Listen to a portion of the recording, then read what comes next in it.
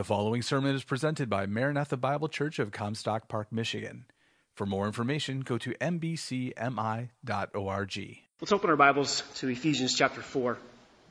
And we want to come one final time to our study of Ephesians chapter 4. We come to the final two verses of this marvelous chapter. If you've been with us for the last few weeks, you know that we've been working our way through this series that we've entitled The Transformed Life. And we're looking at specific ways that the gospel needs to affect our life. We've seen that we have been made new creatures in Christ, and we now want to look at some very specific ways that that change needs to manifest itself in our lives. Ephesians chapter 4, verses 25 to 32. Please follow along as I read our text for this morning. Therefore, laying aside falsehood, speak truth, each one of you with his neighbor. For we are members of one another. Be angry, and yet do not sin. Do not let the sun go down in your anger. Do not give the devil an opportunity. Let him who steals steal no longer, but rather let him labor, performing with his own hands what is good, in order that he may have something to share with him who has need. Let no unwholesome word proceed from your mouth, but only such a word as is good for edification, according to the need of the moment, that it may give grace to those who hear. And do not grieve the Holy Spirit of God, by whom you were sealed for the day of redemption. Let all bitterness and wrath and anger and clamor and slander be put away from you, along with all malice, and be kind to one another, tender-hearted, forgiving each other, just as God in Christ also has forgiven you. You remember that we said that when a person comes to Jesus Christ, they are brought into a completely new relationship. And they are completely transformed. When someone genuinely comes to know the Lord Jesus Christ, their passions, their thoughts, their desires, their motivations, their actions are changed and transformed from the inside out. In verses 20 to 24, Paul wants us to be remembered to remind ourselves of the fact that when you come to Christ, the old person is put away and a new person comes. You become a new man, a new woman. The great joy of this reality is that God does not just improve someone's life. God doesn't just kind of do a work and kind of reorient our habits so that we start behaving better. God does a work inside of us so that He produces within us not only a new position, but a new practice. This is the transforming power of the gospel, that if anyone is in Christ, he is a new creature. The old things have passed away, and behold, new things have come. When God does that, there is always some evidence of it. There is always some fruit of regeneration. There's always some evidence that God has done a work in someone's heart. Now, there's different varying degrees of fruit in people's lives, but there's always going to be some evidence, some change, some display of the fact that God has done a work in their heart. We could say that sanctification is the real proof of justification. When someone is regenerated, when someone is justified, when someone is transformed by the gospel, it's going to show up in their life. A.W. Pink summarizes it this way. He says, the new birth is very much more than simply shedding a few tears during a temporary remorse over sin. It is far more than changing our course of life, the leaving off of bad habits and the substituting of good ones. It is something different from the mere cherishing and practicing of noble ideals. It goes infinitely deeper than coming forward to take some popular evangelist by the hand, signing a pledge card, or joining the church. The new birth is no mere turning over a new leaf. It is no mere reformation, but a complete transformation. In short, the new birth is a miracle, the result of the supernatural operation of God. It is radical, it is revolutionary, and it is lasting. End quote. That's a good statement. When we think about the power of the gospel in someone's life, it's not just kind of reorienting our habits and patterns. It is radical, it is revolutionary, and it is lasting. And what Paul wants us to understand is not only that this has taken place in our life as believers, but he wants us to see the specific manifestations of these changes that need to take place in our life accordingly. And so, if you've been with us the last few weeks, you remember that there are 5 illustrations of these truths in verses 25 to 32. 5 specific areas of our life that need to manifest This transformation has taken place from the inside out. First was in verse 25, where we said that we need to replace lying with the truth. That when someone comes to Christ, they move from the domain of lies to the domain of the truth. And so we are those who put off lies and put on the truth. Secondly, in verses 26 and 27, we saw that we're to be those who put off sinful anger and practice anger that at times is righteous. He says in verse 26 and 27, be angry and yet do not sin. There is an appropriate time for anger. There's some righteous indignation that should characterize us, but in general, we are to be those who put off anger because of its destructive force. Thirdly, in verse 28, we saw that we are to be those who put off stealing and put on sharing. We're not to be those who steal from each other. We're to be those who work hard and work diligently so that we can have things and resources to share with other people. Fourthly, we saw last week that we're to be those who put off destructive speech and put on conversation that builds others up. It's in verse 29 and 30. Let no unwholesome word proceed from your mouth, but only such a word as is good for edification. So our speech needs to be not destructive, it needs to be constructive. And so these are all evidences of how a new life is going to manifest itself. When you've been changed, you will live out this new position. We come to the fifth one this morning, and we're going to spend our time in verses 31 and verses 32, where he tells us that we must replace hateful attitudes with Christ-like love. Look what he says in verse 31. He says, let all bitterness and wrath and anger and clamor and slander be put away from you, along with all malice. Be kind to one another, tender-hearted, forgiving each other, just as God in Christ also has forgiven you. When you come to Christ, He puts off in you those bitter feelings, those angry feelings, those feelings of hatred towards other people, and He replaces them with attitudes of kindness and love and patience and tenderheartedness. And so as we think about this, we need to be those who then live out that very reality. So important for us to talk about this. We did talk about this a couple weeks ago when we talked about anger, but we live in a culture and we live in a society where anger is a huge problem. We live in a culture where people hate each other, where anger and bitterness and wrath and malice and slander seem to be the source of so many relational problems. It destroys relationships, separates families. These things lead to church splits, lost friendships. When seeds of bitterness take root in someone's heart, they bleed over into anger, which then leads into clamor, which then leads to slander and all kinds of abusive kind of attitudes towards one another. And we live in a society where this is so prevalent. I was reading this week of a woman who came in for counseling, and she pulled out a notebook of 16 pages of all the things her husband had done to her over the years, and she had been keeping track. And she shows up and she says, "This is what I've been living with. Fix him." And he says the first thing you need to do is get rid of your notebook. You see, these kind of attitudes of bitterness and anger and wrath towards one another are cancer that destroy relationships. They destroy churches. They destroy marriages. They hurt families. And we in the body of Christ are not immune to these. We think that, well, those used to happen before we came to Christ, and that's true, they did, but we as believers are still susceptible to these kind of hateful attitudes towards one another, where someone does something to us that really gets under our saddle, and we get angry with them, and we get frustrated with them, and we start to think it over, and then it leads to anger and bitterness and rage. And you see how it goes. Hurtful, destructive attitudes that sow seeds of discord within the body of Christ. Paul wants us to know it has no place for it. There's no place for these kind of attitudes towards one another in the fellowship of the saints. And so he addresses this issue once again, kind of coming to the issue of anger, but dealing now not just with anger, but with all the associated vices that come with it. And we need to hear this so that we can be a church that is not susceptible to destructive seeds of bitterness towards one another. So let's look at these.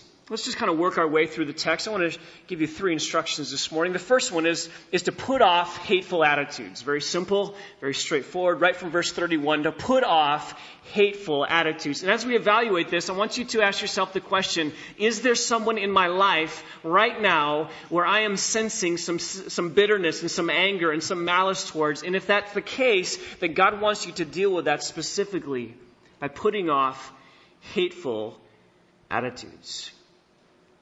Paul follows the process that he does in the previous verses where he gives us a negative prohibition and follows it with a positive instruction. So we're to put off, in verse 25, lying and put on truth.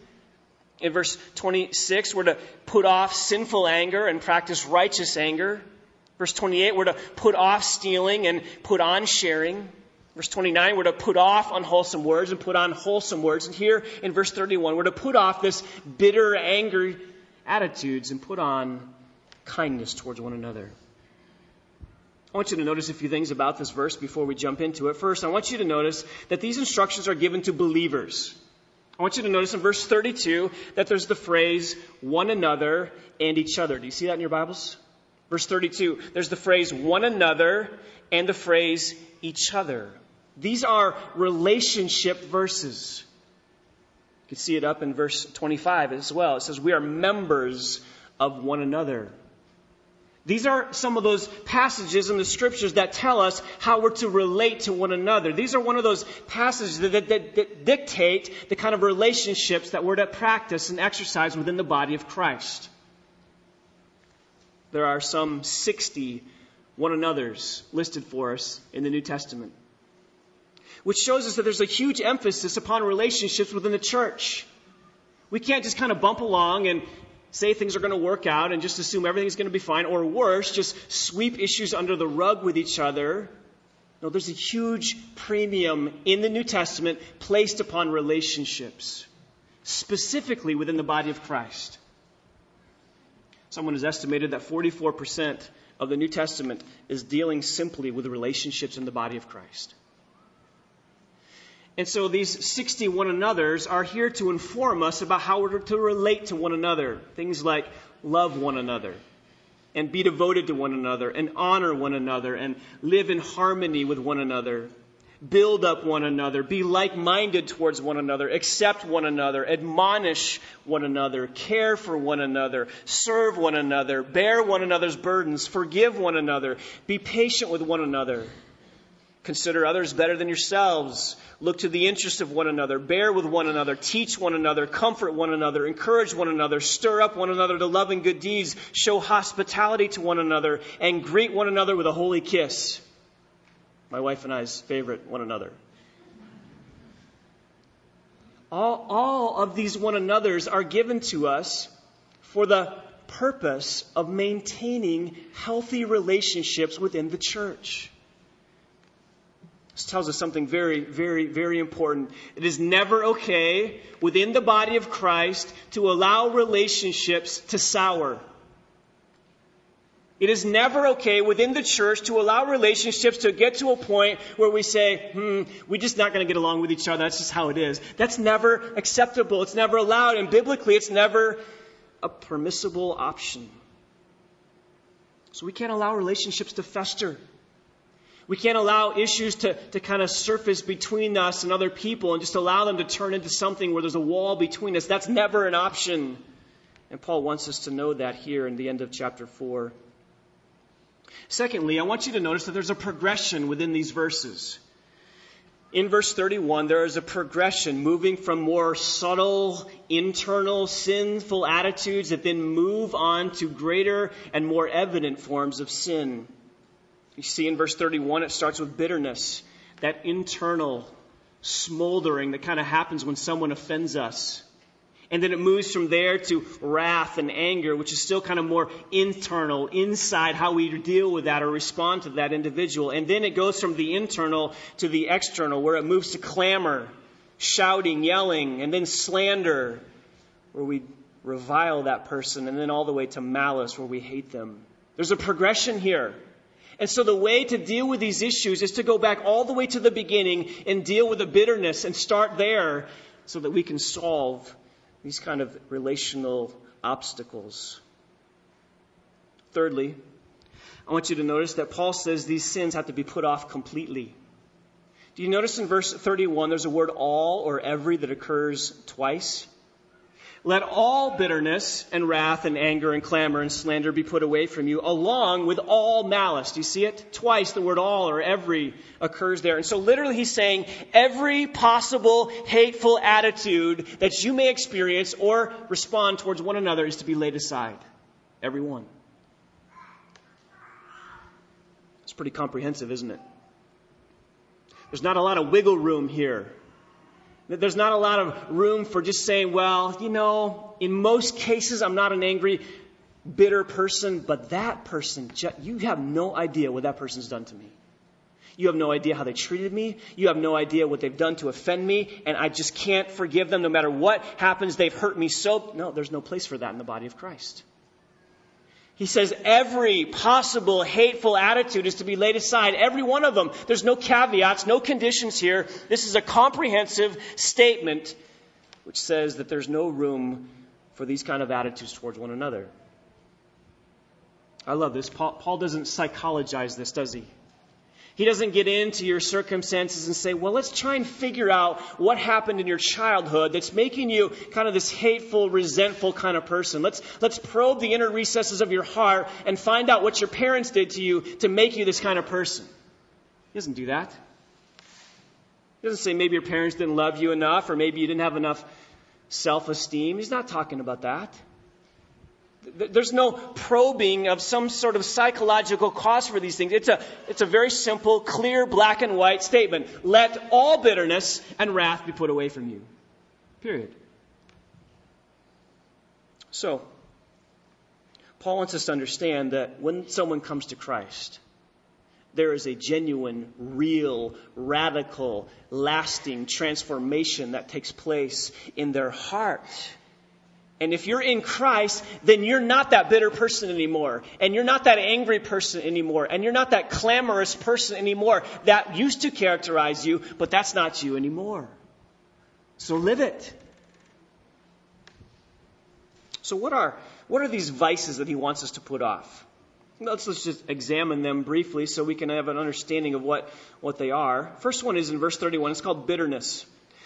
Let all bitterness be put away from you.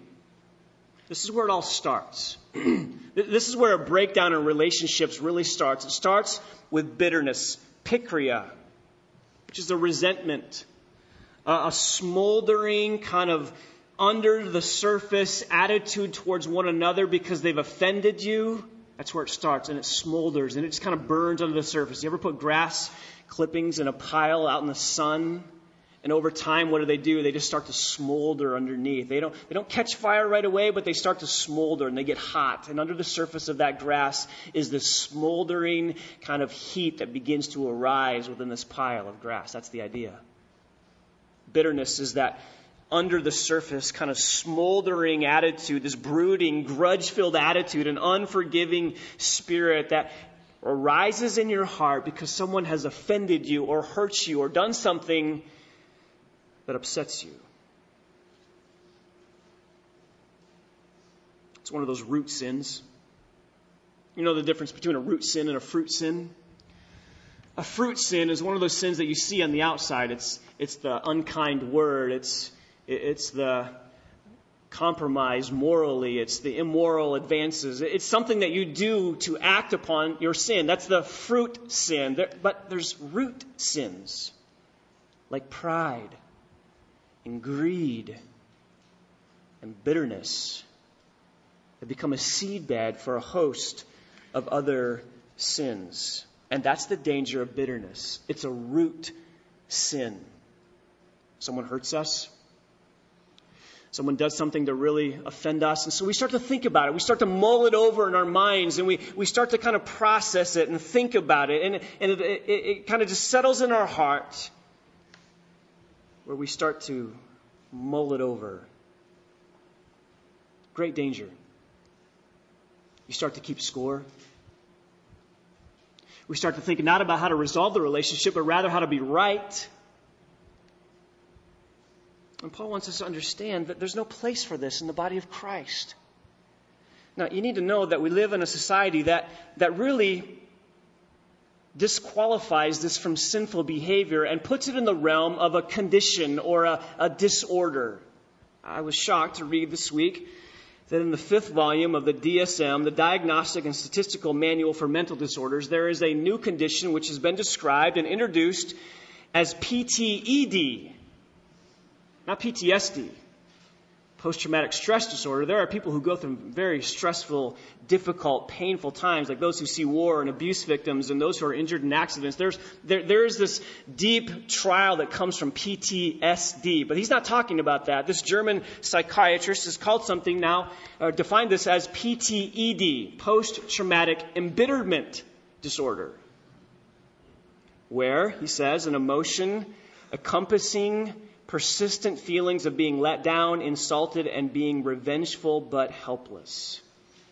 So this is now a disorder that's made its way into the DSM, and it's this disorder that comes as a result of perceiving a situation as unfair or unjust or being personally offensive to you. And if it's personally offensive to you and you have feelings of bitterness arising in your heart, it may just be that you have PTED, supposedly. The problem is, the Bible doesn't put this in a disorder category. The Bible puts this in a category of sin. Very straightforward. The Bible doesn't describe this way. It describes it as an issue which needs to be put off, a sin that needs to be rejected. And so Paul says you got to distance yourself from the bitter spirit that may arise in your heart as someone personally offends you. Listen to Hebrews chapter 12, verse 15. See to it that no one comes short of the grace of God, that no root of bitterness springing up causes trouble, and by it many may be defiled. The writer of the Hebrews says the same thing. I think he's talking there about apostates who come within the church, who are springing their bitter root within the church, but the attitude is kind of the same. You not allow a root of bitterness springing up that causes trouble, and by it may cause many to be defiled. You put it off. It's deadly. It's destructive. It hurts people. It destroys relationship. It spreads like gangrene, and it spreads its infectious bacteria to those around you. And he says, you got to put it off. Are you bitter towards anyone? Colossians chapter 3, verse 19, by the way, husbands, says, love your wives and do not be embittered against them. Why does he say that? I think he says that because in the other verse, he says that wives are to be submissive to their husbands. And I think he knows that wives have a tendency to buck that authority and don't like to live under that. And so he says to the wives, do not make sure that you're not allowing yourself to reject that or to fight against that. So be submissive to your husbands. But to the husbands, he says, do not be embittered against your wife, because I think he knows that husbands tend to be those who struggle with bitterness toward their wives. To put it off. Where does it go from there? Look at verse 31. It says, let all bitterness and wrath and anger be put away from you. So here he moves now to the progression of this sin. So when bitterness takes root in your heart, where does it progress? Where does it move towards? It moves towards anger and wrath. Very similar terms. Anger here, the more subtle form, is the settled anger. That internal anger that just kind of is there under the surface. It's less sudden in its rise. It just kind of lives under the surface, and you're just kind of this person who mulls over angry attitudes. It's less explosive. It's less violent. Wrath is different, though. Wrath erupts. Wrath blows its top. Wrath is a sudden outburst of anger. It has to do with this boiling fury that just kind of erupts out of your heart as you are finally to your breaking point and you level it against somebody. It's wrath and anger. He says you got to put those off. There's no place for those You've got to make sure that bitterness doesn't take root in your heart, and you've got to make sure that it doesn't progress to the next step of anger and wrath towards that person. So you've got to be one who recognizes that anger is one of those seeds that is a source of all other kinds of sin. Proverbs 29 verse 22 says, "An angry man stirs up strife, and a hot-tempered man abounds in transgressions."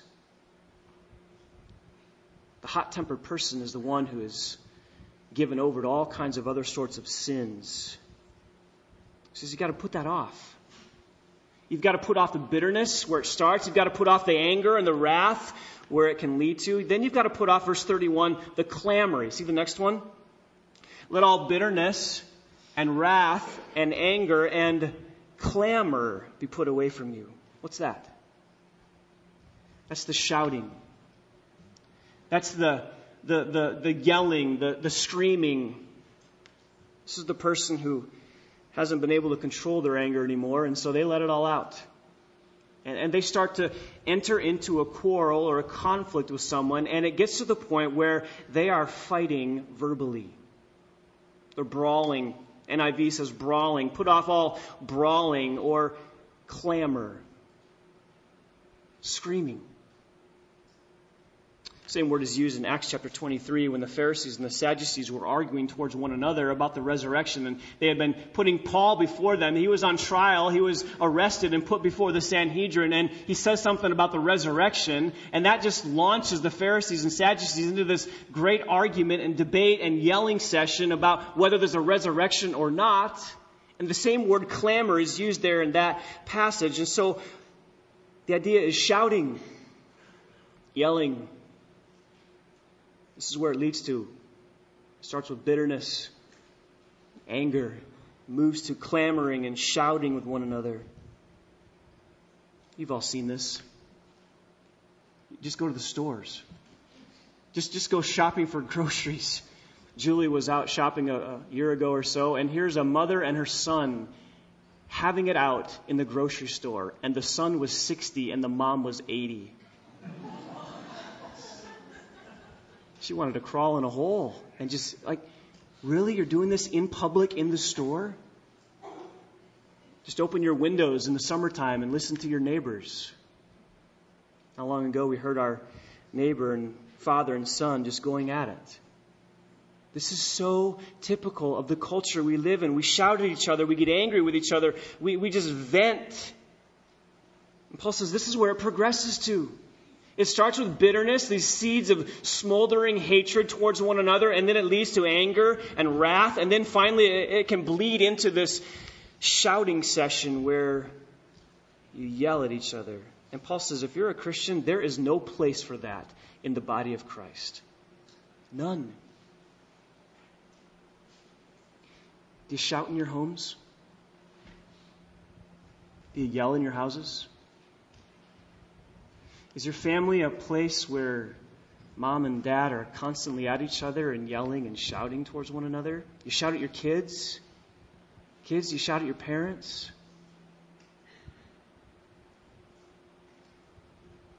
I wish I could say I've never, ever raised my voice towards my wife or my kids, but I have.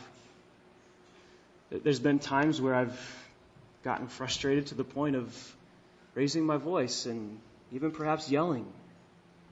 And God's really convicted me over that. There's no place for that in the body of Christ. And there's no place for that in our homes either. Dads, you can't yell at your kids. Moms, you can't yell at your kids. Spouses, you can't yell at each other. If you're a believer in Christ, there's no place for that in your family. And if you ever get to a point in your relationship where you've gotten into a conflict and you've escalated to the point of shouting, you need to remember this text. It says, put it away from you. There's no place for that.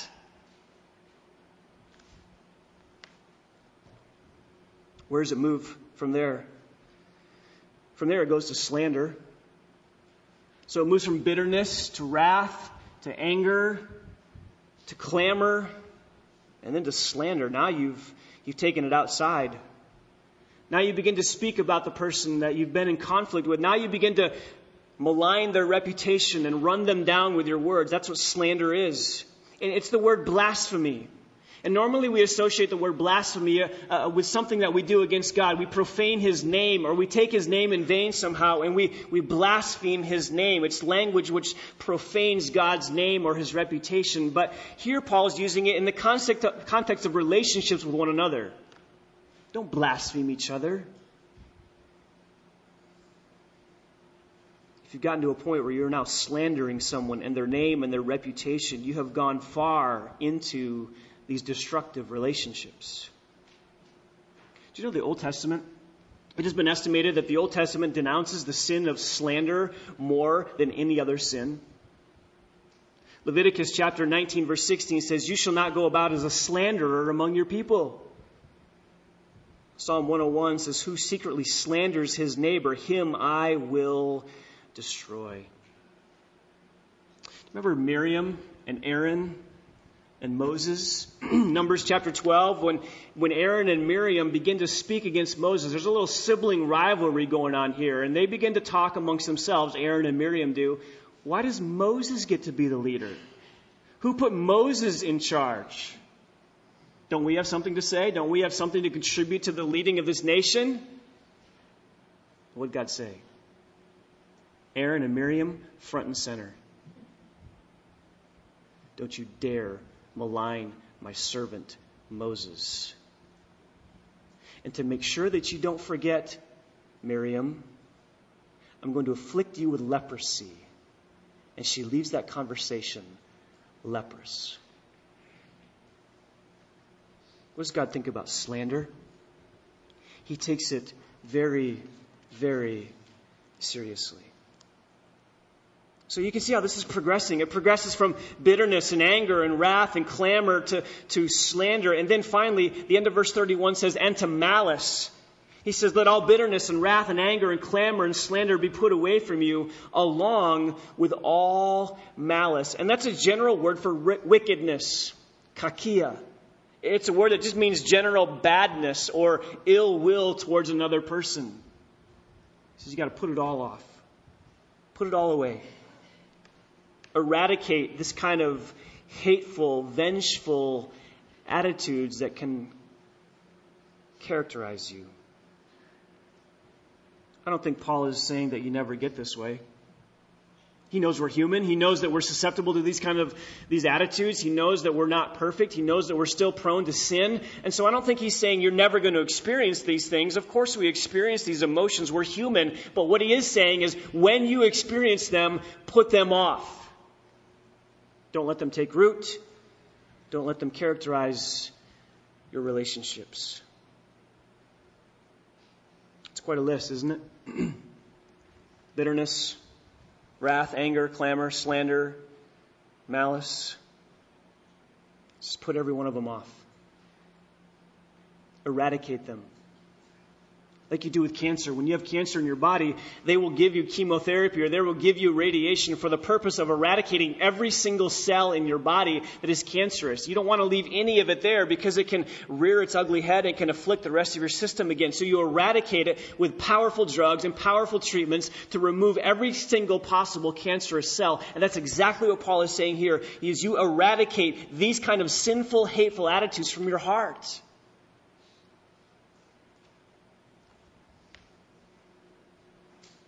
Are you? You can, because they don't represent you anymore. This isn't you. You're in Christ. You're a new creature. You've been transformed by the gospel. And so this used to characterize you perhaps, but not anymore. You're a new creation.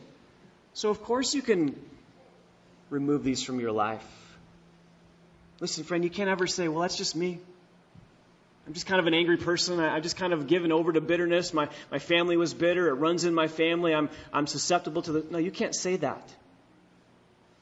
You can't ever say, well, I'm just an angry person because my dad was angry, my grandpa was angry, and so it just kind of runs in my family. No, you can't say that. Because the power of the gospel transforms your heart and makes you a new creation. So how do you deal with this? How do you put these things off? Well, let me give you a second instruction. You need to put on Christ-like love. So in the place of these kind of attitudes of bitterness and anger, it has to be a replacing of the virtues that correspond to those. You can't just put them off and say, well, I'm good to go. You have to put on the corresponding virtues. And so in verse 32, he says, be kind to one another, tenderhearted, forgiving each other. So the way you put off these kind of attitudes is to put on the virtues that are in their place. Like what? Like kindness. Kindness. This is the opposite of the vices that we've just talked about. And so everything that those vices are, he says the opposite is what you're to put on. You're to put on attitudes of kindness and gentleness, where you're occasioned by grace, where you seek to bring blessings to others and serve one another through your speech and your conduct and your attitude. You put on an attitude of kindness. God's this way. Turn back just a couple chapters to Ephesians chapter 2, verse 7. If you're having a hard time being kind, you need to remember that as a Christian, as a believer, you have been the recipient of God's kindness. Why did God save us? Verse 7 says, in order that in the ages to come, he might show the surpassing riches of his grace in kindness toward us in Christ Jesus. God is rich in kindness. And if you're his child, he has lavished his kindness on you now and will for all eternity when he takes you to be with himself. He has saved you so that the surpassing riches of his kindness can be displayed. God's kind. Remember Romans chapter 2, verse 4, it says his kindness has led us to repentance. God's been exceedingly kind with us, and now he expects us to extend that same kindness to others. Are you kind? Are you kind? Is there kindness in your home? Is there an attitude and spirit of gentleness that pervades your heart and your relationships towards people here this morning and people in your home? How about the next one? Be tender-hearted. Over in chapter 4 again, 4:32. Be kind to one another, tender-hearted. Are you tender-hearted? This is a word, eusplagnoi, which means to have strong bowels and healthy intestines. That'll minister to your soul, won't it? Why would he say that? Because in Hebrew mind, your inner organs, your kidney, your lungs, your liver, your intestines, was the seat of your emotions. Which makes sense because when you're nervous, where do you feel it? Right here. When you're anxious, where do you feel it? Right here. So in their mindset, the seat of your emotions was all right here inside of you. And so he says that you need to have healthy intestines towards one another. You need to have an attitude and a spirit of compassion, of gentleness, of good-heartedness, where you're sympathetic to the needs of those around you. That's what he's getting at. Where you have an attitude of gentleness and kindness in the relationships that you have in your home, in your church, in your fellowship with fellow saints. It needs to be categorized and characterized by what is gentle and what is tender-hearted. Are you? Thirdly, he says you need to be forgiving. You need to be kind and tender-hearted and forgiving each other. Are you a forgiving person? You see, the opposite of bitterness is forgiveness. And Paul wants us to understand something very clearly. He wants us to understand that people are going to sin against you. That people are going to hurt you. That even fellow believers are going to offend you. That you're going to have people in your life who will hurt you. Don't be surprised at that. This is not something you should be shocked at. You will have people in your life who genuinely hurt you and disappoint you and offend you. And Paul's point here is you have to extend forgiveness. You have to extend kindness and tenderness and forgiveness towards those people. In Colossians chapter 2, the parallel passage, he says something very similar. He says, as those who have been chosen of God, Holy and beloved, put on a heart of compassion and kindness and humility and gentleness and patience, bearing with one another and forgiving each other. Whoever has a complaint against anyone, just as the Lord forgave you, so also should you. You're marked by forgiveness. It has been well said that if you hold a grudge, you doubt the judge. If you hold a grudge against someone else and you fail to forgive them and harbor bitterness against them, you doubt the judge, the one who will resolve those things sometime in his time in the future. It's his place to take vengeance, not ours. So he says, be kind, be tender-hearted, be forgiving. By the way, this is a command. This is not an option. And you understand that when God gives commands, He also gives the resources to obey those commands. God never commands us to do something that He also doesn't provide the resources to accomplish. And so when He gives a command here to be kind and tender-hearted and forgiving towards one another, God also supplies the resources for us to be able to do that. That's why I said earlier, you can never say as a Christian, well, I'm just an angry person. Or I'm just a bitter person. There's no place for that. Because as a believer in Christ, not only have you been transformed, but you've been given all the resources in Christ to be able to fulfill the commands that He's given us. Are you? Are you kind? Tender? Gentle? God's grown me in this area. I used to be somewhat harsh. Struggling with being not gentle towards people. God's used my wife to help me grow in that area. He's used my kids, particularly my daughters. Remember when we had boys, I can do boys. I can do boys. I can wrestle with boys. I can throw the football with boys. And with boys, you go to the games and you hang out. You do guy kind of things. And then people were saying, you really need a daughter. I was wondering why they kept telling me that, but I heard it all the time. You really need a daughter, Todd. And so God has given us 3, which must mean I have a lot of growth to do in that area. And He's been super gracious to use these little girls to teach me patience and being more understanding and being more kind and more gentle and more tender-hearted. And so bringing little girls into my life has been one of the ways that God has grown me from being harsh and impatient to being more tender and more gentle. Now, don't get me wrong. I'm still not Mr. Touchy-Feely. But He's using these little girls to grow me and to sanctify me. And that's what God wants to do in your life as well. Perhaps it's your husband or your wife. Perhaps it's your kids. Perhaps it's the very people you're in conflict with in this church or somewhere else. God wants to grow you in an attitude of kindness and patience and gentleness toward those people, because there's a bigger thing at stake here. It's not just your relationship with them. It's your sanctification, and it's the integrity of the church that's at stake. Are you tender? Forgiving? Dads? Moms?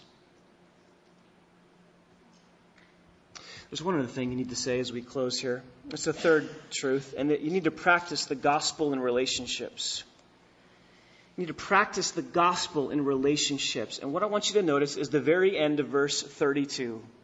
Be kind to one another, tender-hearted, forgiving each other. Why? Just as God in Christ also has forgiven you. There's the motivation. And if you're struggling with someone in a relationship and you're just really saying, I can't do it, or I won't do it, or you have no idea how much this person has hurt me, you need to read that verse. Because God has forgiven you much in Christ. Just as God in Christ has forgiven you, you too are to extend that same forgiveness to other people. Friends, this is the gospel. And this is where the gospel begins to affect your daily life. It's not just something you put on the shelf and say, yep, 20 years ago I got saved. Here's the date in my Bible. It just becomes this, yep, look what happened in the past. No, the gospel needs to be a present reality in our life. And one of the ways you preach the gospel to yourself is in the context of relationships and dealing with conflict with one another. We need to recognize these gospel truths. We need to recognize that God did not get angry with us. God was exceedingly patient with us, and God has forgiven us immensely. Let me illustrate. Turn in your Bibles to Matthew chapter 18, and we're going to end with this. I want you to see how Christ perfectly illustrated this truth in Matthew chapter 18. Starting in verse 21.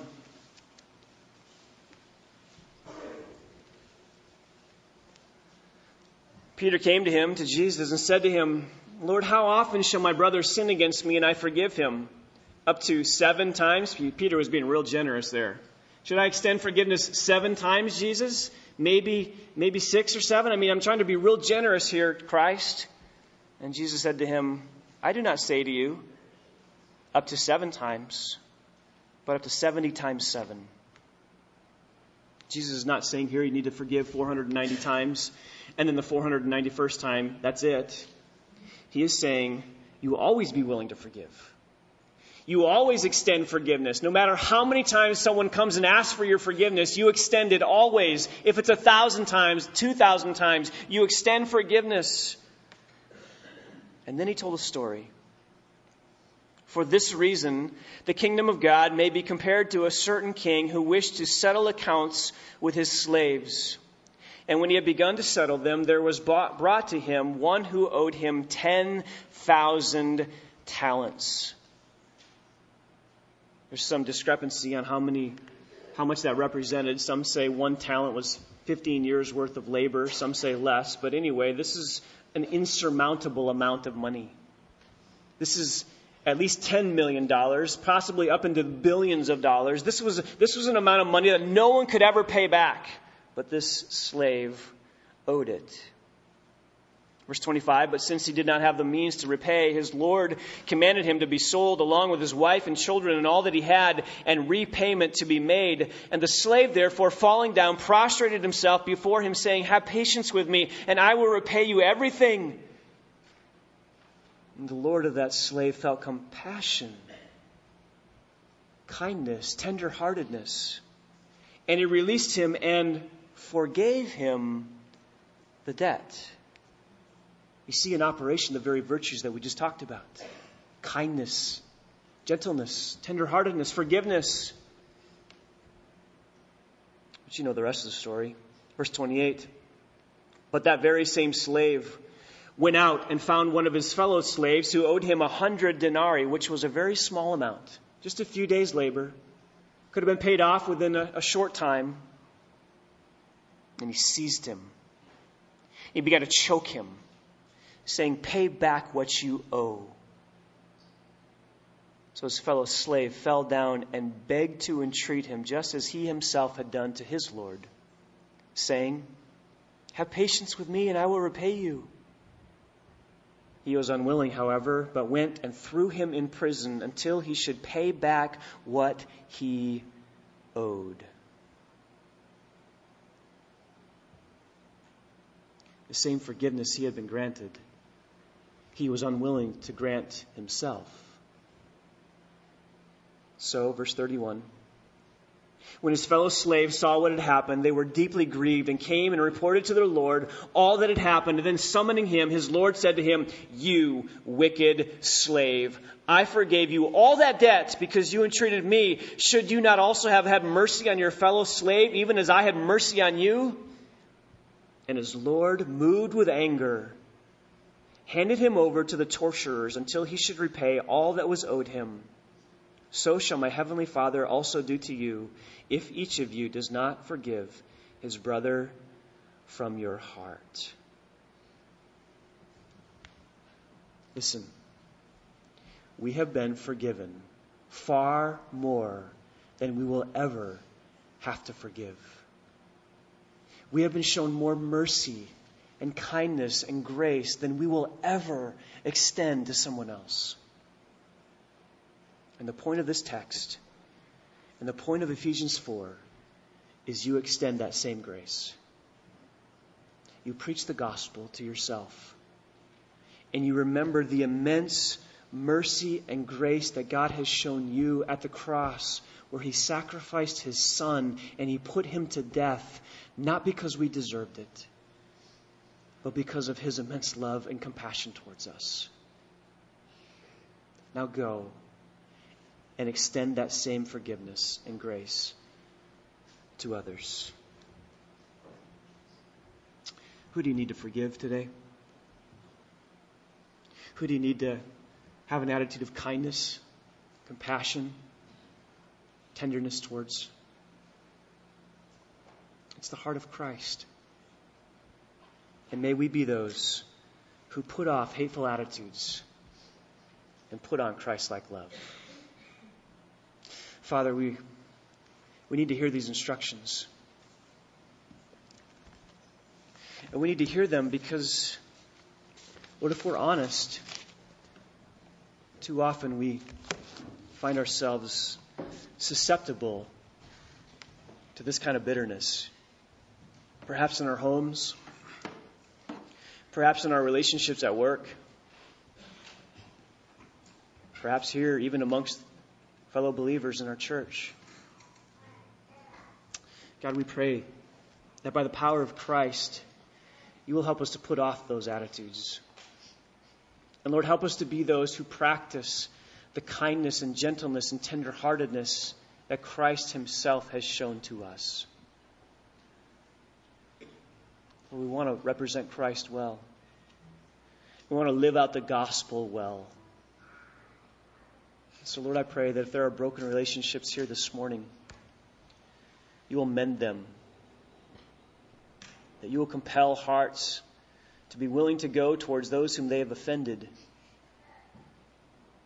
And you will resolve them for the sake of the gospel, the unity of the church, and the glory of Christ. We pray these things in your Son's name. Amen. You've been listening to a sermon presented at Maranatha Bible Church in Comstock Park, Michigan, where we exist to display God's glory, declare God's truth, delight in God's Son, and disciple God's people. No part of this digital file may be reproduced or distributed without prior written consent. For permission, go to mbcmi.org.